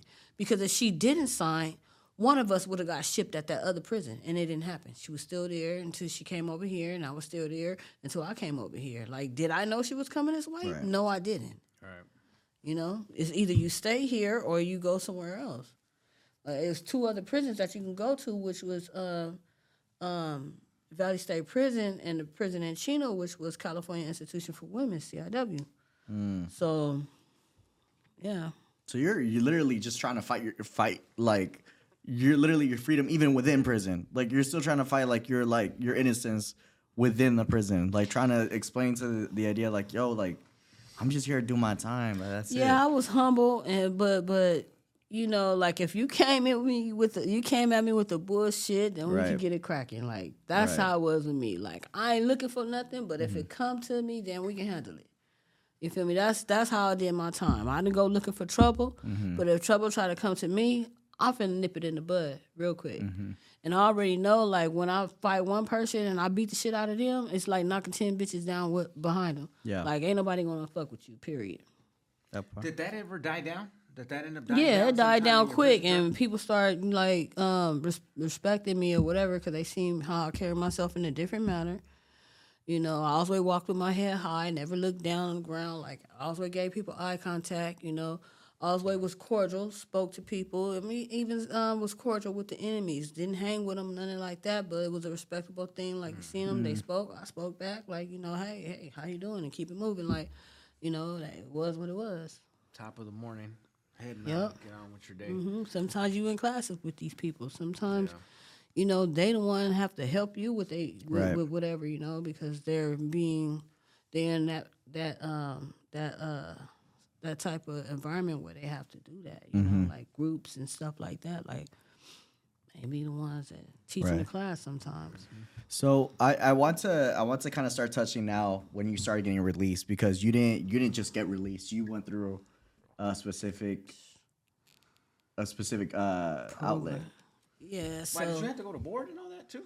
no, I didn't. Thank God, I did not have to do board, but I had to go to committee. Because before I went to the halfway house, I was trying to go to fire camp. I went through the whole fire camp training and moved units to the fire camp unit. And, them officers over there know that I've been down for a long time. So they was basically like, damn, like when I went to that fire camp unit, it was like being in the county all over again. It was way out to me. It was kind of like deja vu, but like, what the fuck? Like, oh my God, like it was trash everywhere. It's like the county, right? It was like the county. And then these girls everywhere, everybody talking. I'm like, loud. And I'm like, wow. And I got moved out of honor unit. I was in the honor unit.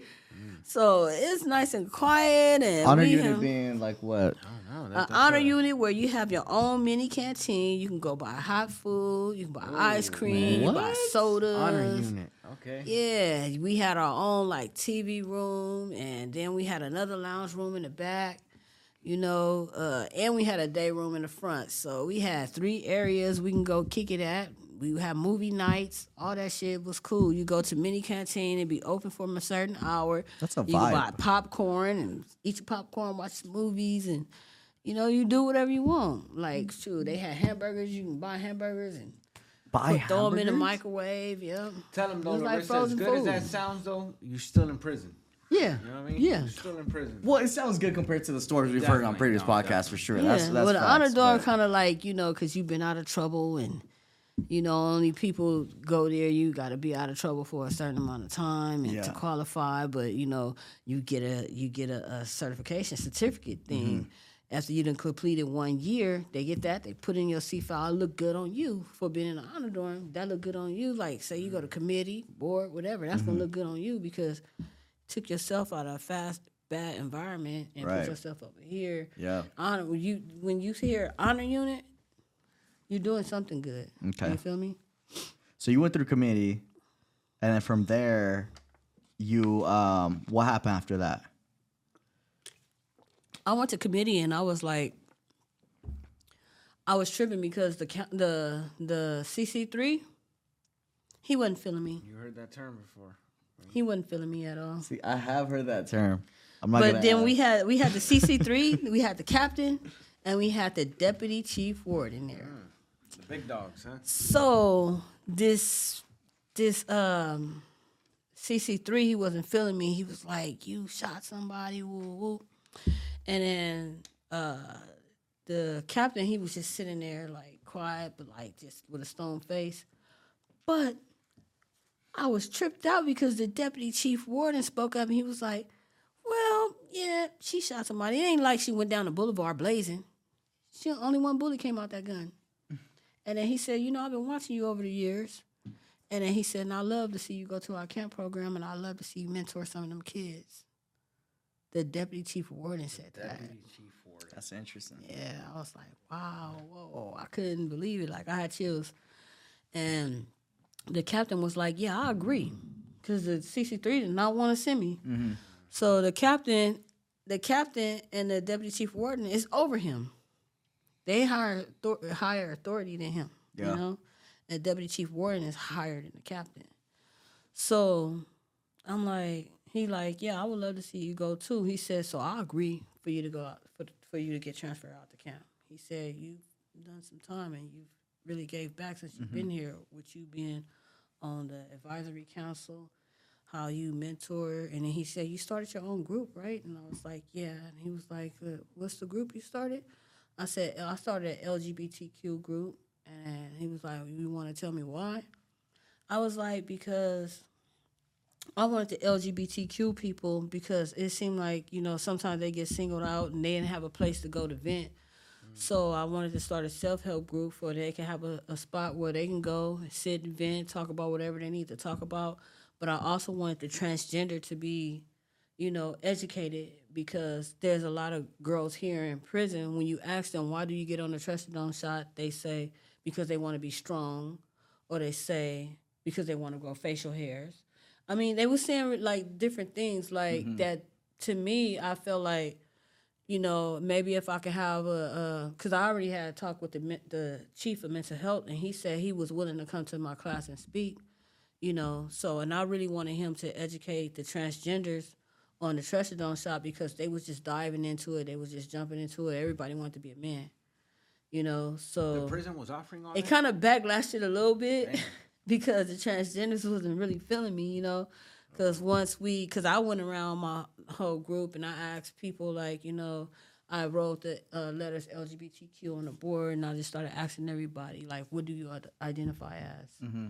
And then it got to the point where they asked me, and then when I said lesbian, all the transgenders got mad because they thought I was transgender the whole time. Oh shit. Yeah, so they wind up not wanting to come to the group. It's like, we're going to start our own group. And I said, that's fine. I did it. You can do it too. Ain't no That's a hate. good way to go It's all about it. love. Yeah, so. That's really dope. Like the fact that you're able to do something like that. Yeah. And you stay positive even after that, even after people were still looking at you like in a, Yeah, I in a negative did. I manner. mean, like, come on now. Like, I still had that Right. that mentality. Like, you ain't how you want it. Like, if we slide to the back, like, we sliding out of the eyesight. Like, I'm good. We can get down. But, like, if it's from the cops, I'm turning it down, walking away. Larissa really sliding a lot. My boy. No, you know what I think it is that at the end of the day, you're still in that place, so you gotta handle business sometimes. You gotta No, lay it's a like, demo, yeah, I done you changed know? my life, and I done turned over, because people see me turn over from a different leaf, because I was out there, really hard thugging or whatever, doing my thing, because I was, like I said, I was in there hustling too. You feel me? So when I changed all that, once I turned cold turkey, I'm telling you, I had drugs. I gave them away for free.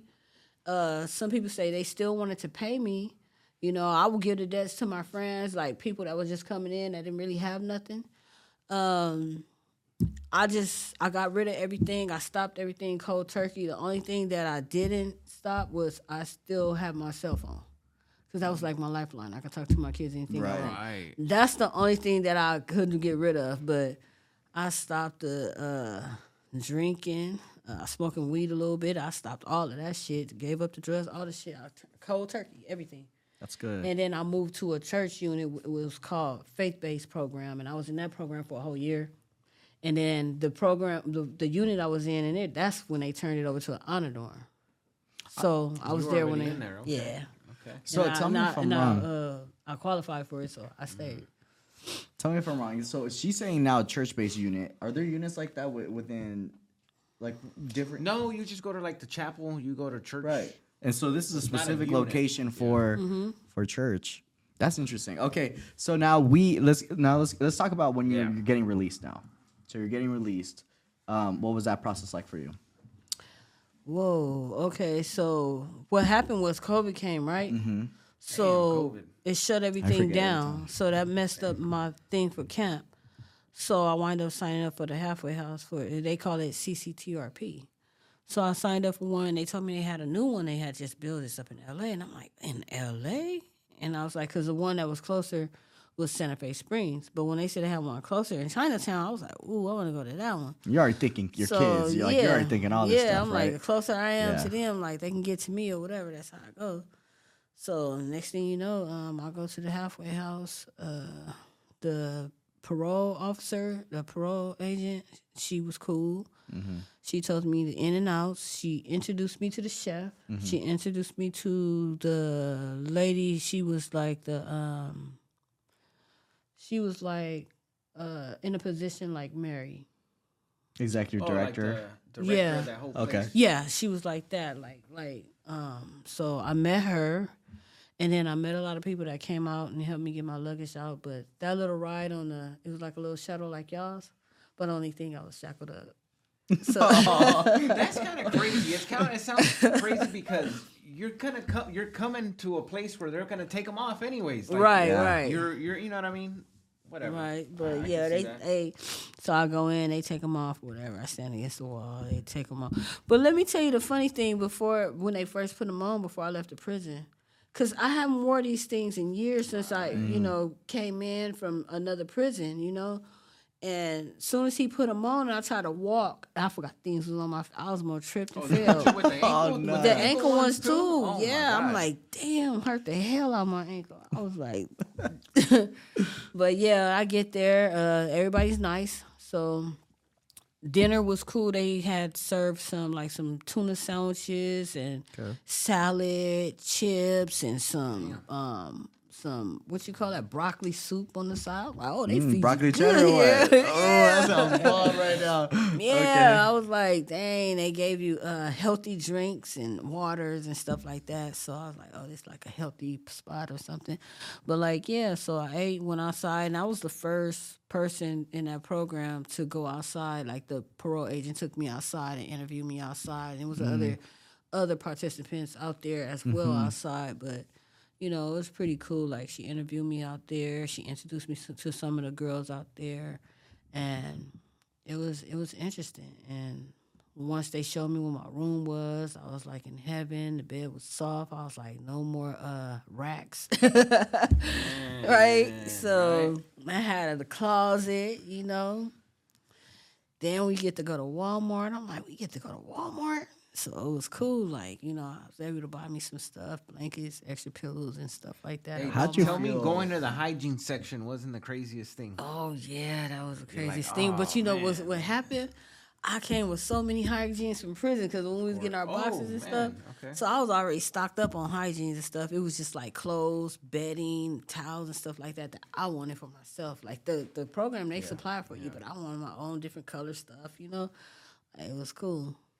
That's Not interesting. that bad, man. So you even how'd you feel going into Walmart though? Were you feeling a little weird? Like I was just looking self-checkout around. and shit like that? I was looking around. I just kept looking, and we all were masked up, and I was like, "Damn, this is the world." right, you're That has masked to be up. inside. Everybody It always was hits me masked because up, COVID, so man, I that was tripped another out. I'm world. just watching everybody coming and going as they please. And as soon as we got in there, and then she said we could go shopping, it's just like it's just like I started doing it like it never stopped. It was just weird, like It just came natural. It just like came it's- natural. Like, yeah, I couldn't find certain things, like you have to ask people and stuff like that. But I'm like, where this at? Then I start, reading the signs and stuff where they say they have stuff in this department and stuff like that. And this aisle, I just started reading. I just resumed, I guess. She said, "Play Right. back." Good, man. I You resumed. were equipped in some way, shape, or form with those skills to jump back in it. Right. Some people, I feel like they have them. It's just it takes them a little longer to acclimate. But when I first got out the van, I was kind of on edge, like, But then, I was just following everybody in, and I was like, one of the girls was like, come on, because I was like the last one, because they look at me like a leader, and the people at the program was like, you're going to help too, as well as you're going to shop. So I was like, I thought it was my job to walk behind them because they don't want nobody to escape. So they put me in that leadership position. So when we went in there, I was like, so what That's do I'm I saying. do? You look right, left. You're like, you're saying I can just go out there, right? Like, Yeah, so when she said go shop, she said, you're going to take this person, that person, this person with you. And she was like, and I'm right here. And then they're going to go over here to this aisle, and I'm going to be standing right here waiting for you guys to come back to this basket. And I'm like, cool. So that's what we did. Can I ask you something? I haven't asked anybody this. This is the first time. Let's hear it. What is it? Now, know. now you're gassing it. It's gonna be yeah. trash. It's gonna be a trash question. Okay, when you got up, this is gonna be a trash question. You gassed it. When you get off the van, right? It's been a minute. When you looked around, did you think, damn, those cars are nice? I was looking at the cars when we was on the freeway. Okay. So I was like, okay, these must be smart cars everybody driving and stuff like that. And I was like, dang, what I'm going to be driving? Because I'm going to be driving. Right. Like you weren't tripped out, like damn, what the hell is that? Or like what? Tesla. Is that guy driving No, I by wasn't himself? tripped out at all. I was just excited, and I was looking at all the cars, and I was like, I want me a Charger. If I don't get a Charger, I want an Impala. If I Wow, don't you're get already a trying to Impala, go I fast. want a Malibu. But what's crazy? I wind up getting a Malibu, a Chevy Malibu. Nice. Those are one of the cars that I said, The one's on the list. Yeah, it was on the list. Yep. So you go through the program, and what are you doing now? Like, are you giving resources? Because I know I go to the program with my mentor mentality, and I feel like they didn't have enough groups and stuff, so I started creating things and got close to the parole agent, and she was like, "Oh, I like that." She started typing up proposals and stuff like that. You giving her game. I had over 20-some proposals, and I talked to every participant in the program, and I was like, "Hey, what do you think about this?" I said, "You rap, right? You want to have like a little music group, like." Oh, you do church music? You want to have like, church choir? She like, yeah. I'm like, oh, you like the praise dance? You want to get a little praise dance group together? I'm like, oh, that's cool. I said, you do poetry? You want to get a poetry class going on? She like, yeah. I said, oh, you? I said, what do you do? Oh, like a book club. You want to start a book club? That's cool. Everything that I could think of. Lorisa. Because when we got there, they didn't have many groups, like one or two. We was bored. You feel me? So I'm like, we got to get something going. I was like, what about an art class? You like do art? We can do art class on Saturdays, I was like, an hour or two, And I was like, hey, how don't we do some community thing? Like when we have a game day, we can go outside on the weekends and have all these different kind of games and we kick it with each other. And so I was coming up with all kind of ideas. And them people at the program did not like me. No. They thought I come in there to control their shit. damn. Hey, just to play. I'm just trying to help out because we bored up in here, Yeah, no, and I get it, right? You're used to the program in there. Now you find yourself with a bunch of fucking time. Yeah, and you won't have those programs. But do you think it was because now they're like, you know what? Now you got to get the fuck out there to go get a job. That was a battle for me. That was a battle battle for me because the CC3 that we had there at the halfway house, she wasn't trying to let nobody out that house. I did everything I was supposed to do. Ran a positive program, was a mentor at the same time, came up with these ideas, helped them with it, and I made sure that we celebrate holidays, Cinco de Mayo, June 16th. Like I made sure, get with one of the staff, one of the staff that I knew was cool, that liked me. I was like, we should do this, we should do that. Oh, yeah. She was like, put it on a proposal. We're going to get it started up. I'm like, okay, we get put it on a proposal. She'll vouch for it, and we get it cracking. I had people doing skits. I had somebody do George Floyd skit, and I played in it. I was George Floyd. What the Yeah. That's cool. That's very deep. Yeah, it was cool. I had somebody do Rosa Parks. Damn, that's... Yeah, it was cool. We did a lot of different things and stuff. But, it was just, I think that's me. Mm-hmm. So eventually... they let you out to go find something, get something going. Talk to us about that a little bit. What? Kind of like yeah. So when they let me out, it's like, first I got out and I went to this job place called JT Resources. Okay. So they helped me with a labor job. I didn't like it. Mm-hmm. I wound up catching the flu because they had us working in the rain. They didn't offer us no rain jackets or nothing like that. So I wound up catching the flu. So after that, I started, browsing online and stuff. And I said, oh, PV Jobs. Let's see what this about. Oh, shit. Damn. So I see PV Jobs, and I go to the staff and say, it's this organization that helps you with jobs. They got a little training going on. I want to do it. Mm-hmm. It's right up my alley, construction. And they was like, oh, you got to go through our system to do it. I said, well, when people find jobs, they just can go. Why do I got to go through a system? This is a training program, Mm-hmm. And so they said I had to go through their system. So that's when I went through Lorisa and them. And she started communicating with you guys for me and got me in the program. Then one of the staff caught the bus with me down here, came into here, spoke with you guys, and learned where my classroom was going to be, and I started having to fill out a schedule a weekly schedule of the times that was on your calendar when I had to be there, and I had to put an hour and a half or 2 hours before and after because I had to catch the bus. Yeah. Passes and all that. Okay. Yeah, so that started. So I started coming to you guys' classes. I graduate, and now I want to enter the 500-hour class. So you guys set me up for that. I get to the 500-hour class. You guys treat me, from the gate like I was family. Like it was just love from the gate, you know. So, I mean, it was a blessing to run into you guys because I was not only able to get out the program, but learning and meeting a lot of you, different personalities, and different type of love and different type of help, and you guys are consistent at it, and then making sure I was able to get into the 500-hour class, and even after I graduated the class or was done with the class, you guys still let me stay there. Because I was still in the program, and the program didn't want to let me get no job. Right. So you guys let me stay there until I got out the program. And that was just it. And then, on my times that, I was bored, I just started painting. And the next thing you know, you guys put me in a painting unit. I mean, it's crazy. So for y'all, I remember it. That's I crazy. really remember it. Yeah, I was the like, whole they thing, need a man. painter. You guys had an I remember it, escort. and I'm like, let's hit up Lorisa. She's ready. Why not painting? right? Right? It was you and someone else, I believe. Another. Yeah, there's someone lady, else right? with you too. Yeah. I was like, why not? We hit up the contractor. They're like, hey, are you willing? They're like, hell yeah, why not? We're like, Vanessa. I got you. That's who it was, Vanessa. Exactly. And to kind of explain real quick what Lorisa's talking about is she went through a construction-based training, which is like our 3-week course. They do the in-class training stuff. And from there, we have a training site, construction training site on site.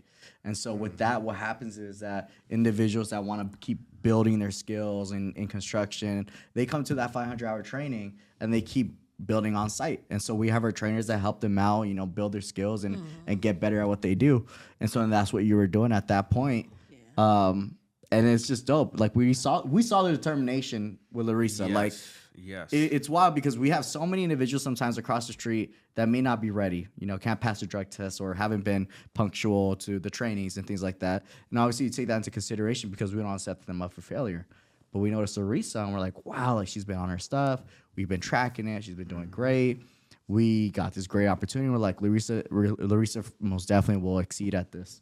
Right. And so we got her plugged into what union now? What union?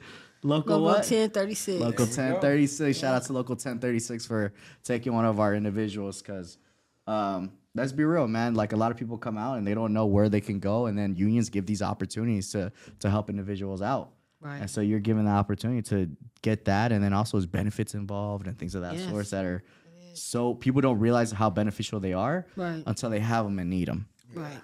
And so, And I just want to say too, I always tell my folks, it's not even us. We just throw a softball. Right, that part. You put in all the work. You did That everything. part, You yeah. had to show up. It goes on and on and on. It comes from you. So, you know what I'm saying? You put it down. You put in the work and shit. You're still going at it. right, killing it. What stage apprentice are you right now? 2 second. Come on, man. Come on. And people, you Matriculate. keep making money as you go in these stages. Like once you get journeyman level, what you could be You get a making raise. 40 yeah, something. 40. Well, painters And then it depending goes on the higher union. than that. Yeah. yeah. It goes sheet metal, so on and Right. so forth. But whatever. But that was it, man. And you stuck with it. I'm glad you stuck with it. You don't know how many times we go through the whole headache of getting people into the union, and they may last. I had a guy, we did the whole shebang. He did the boot camp and everything. He lasted half a shift, and he said, you know what? This isn't for me. And I'm like, oh, man.